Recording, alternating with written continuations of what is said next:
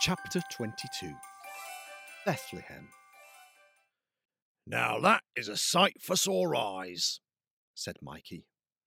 It was the next day, and the three angels were standing at the top of a hill. Before them, about a mile ahead, lay the town of Bethlehem, its lights twinkling in the early evening dusk. Gabe felt himself begin to relax. Perhaps they were going to make it after all. "Well done, everyone," said Finn. "One last little push, and then it's celebration time." "Celebration time?" asked Gabe. "Oh, yes," said Finn. "The birth of this child is going to be quite the occasion. The heavenly choirs have been practicing for years, and there is something rather special being planned with the stars, although that's all rather hush-hush at the moment." Just at that moment, Mary winced. Joseph rushed over and began to fuss around her. I'm fine, she kept saying. "Still," added Finn, "no point in dilly-dallying. That baby's not going to wait forever. Come on, let's get ourselves down the road and find those two a nice place to stay." Bethlehem was busy. I don't mean just a little bit busy. I mean hugely, massively, enormously busy. You could hardly move for people. They were on the roads, they were on the pavements, they stood in doorways, they hung out of windows, they sat on roofs, they sat on each other. By that I mean that children were sitting on their parents' shoulders. Anything else would be unkind. There were people of all different ages, with all different accents, from all across the country of Israel. Some of them seemed excited. Some of them just looked tired. But all of them had one thing in common. They were all looking for somewhere to stay. As night fell, Mary and Joseph joined the throng, heading down the main road towards the centre of town. "It's a bit busy," said Gabe. The three angels had positioned themselves on the rooftop of a large hotel, much to the surprise of a local family of pigeons. Gabe peered over the edge, watching as, down below, Mary and Joseph wove their way through the crowded streets of the town. "Don't worry," said Finn, who was sat leaning against a chimney. "The hardest part was getting them here. All I need to do now is find a nice hotel or an inn or something like that." "Well, I hope they find somewhere soon," said Gabe. "Patience," said Finn.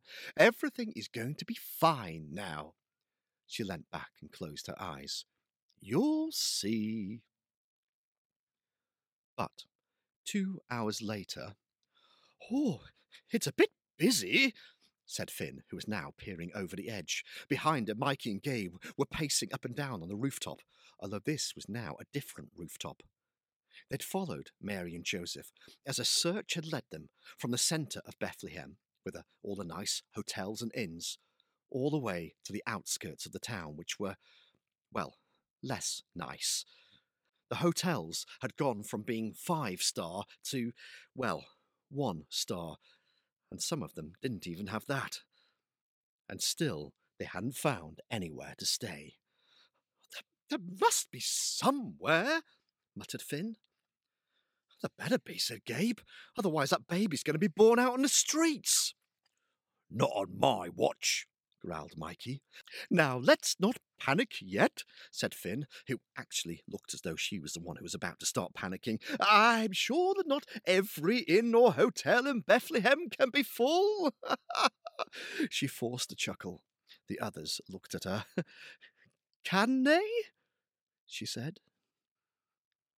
Down below, in the back streets of Bethlehem, an exhausted Mary slipped down from the donkey's back and settled herself at the side of the road to rest.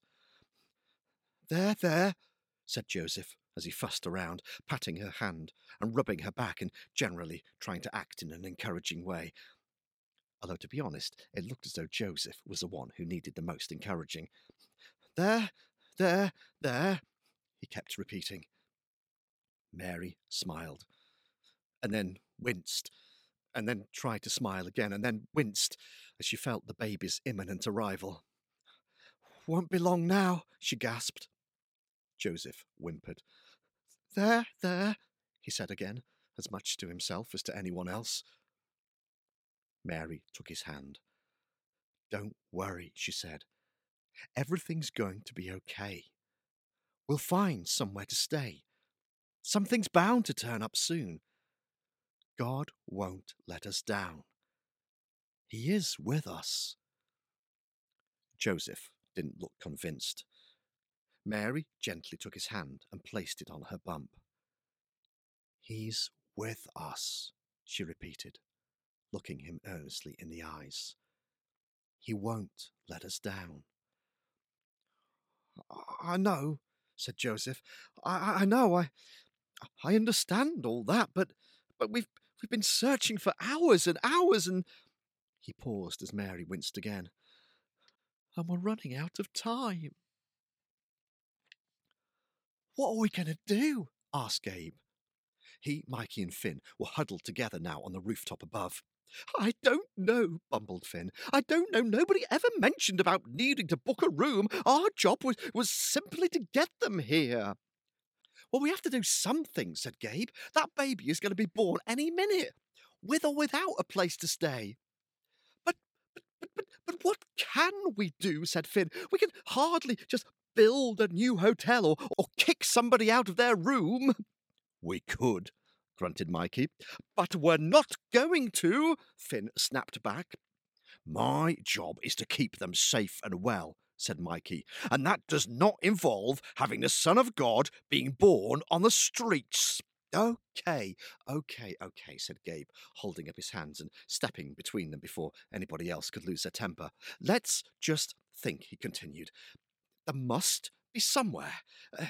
Maybe we're supposed to help them look for it." They thought about this for a second. "We can't exactly go around knocking on doors," said Finn. "People will start panicking if they see a load of angels." "That is true," said Gabe. "But," he added, eyeing some clothes on a washing line nearby, "I think I've got an idea."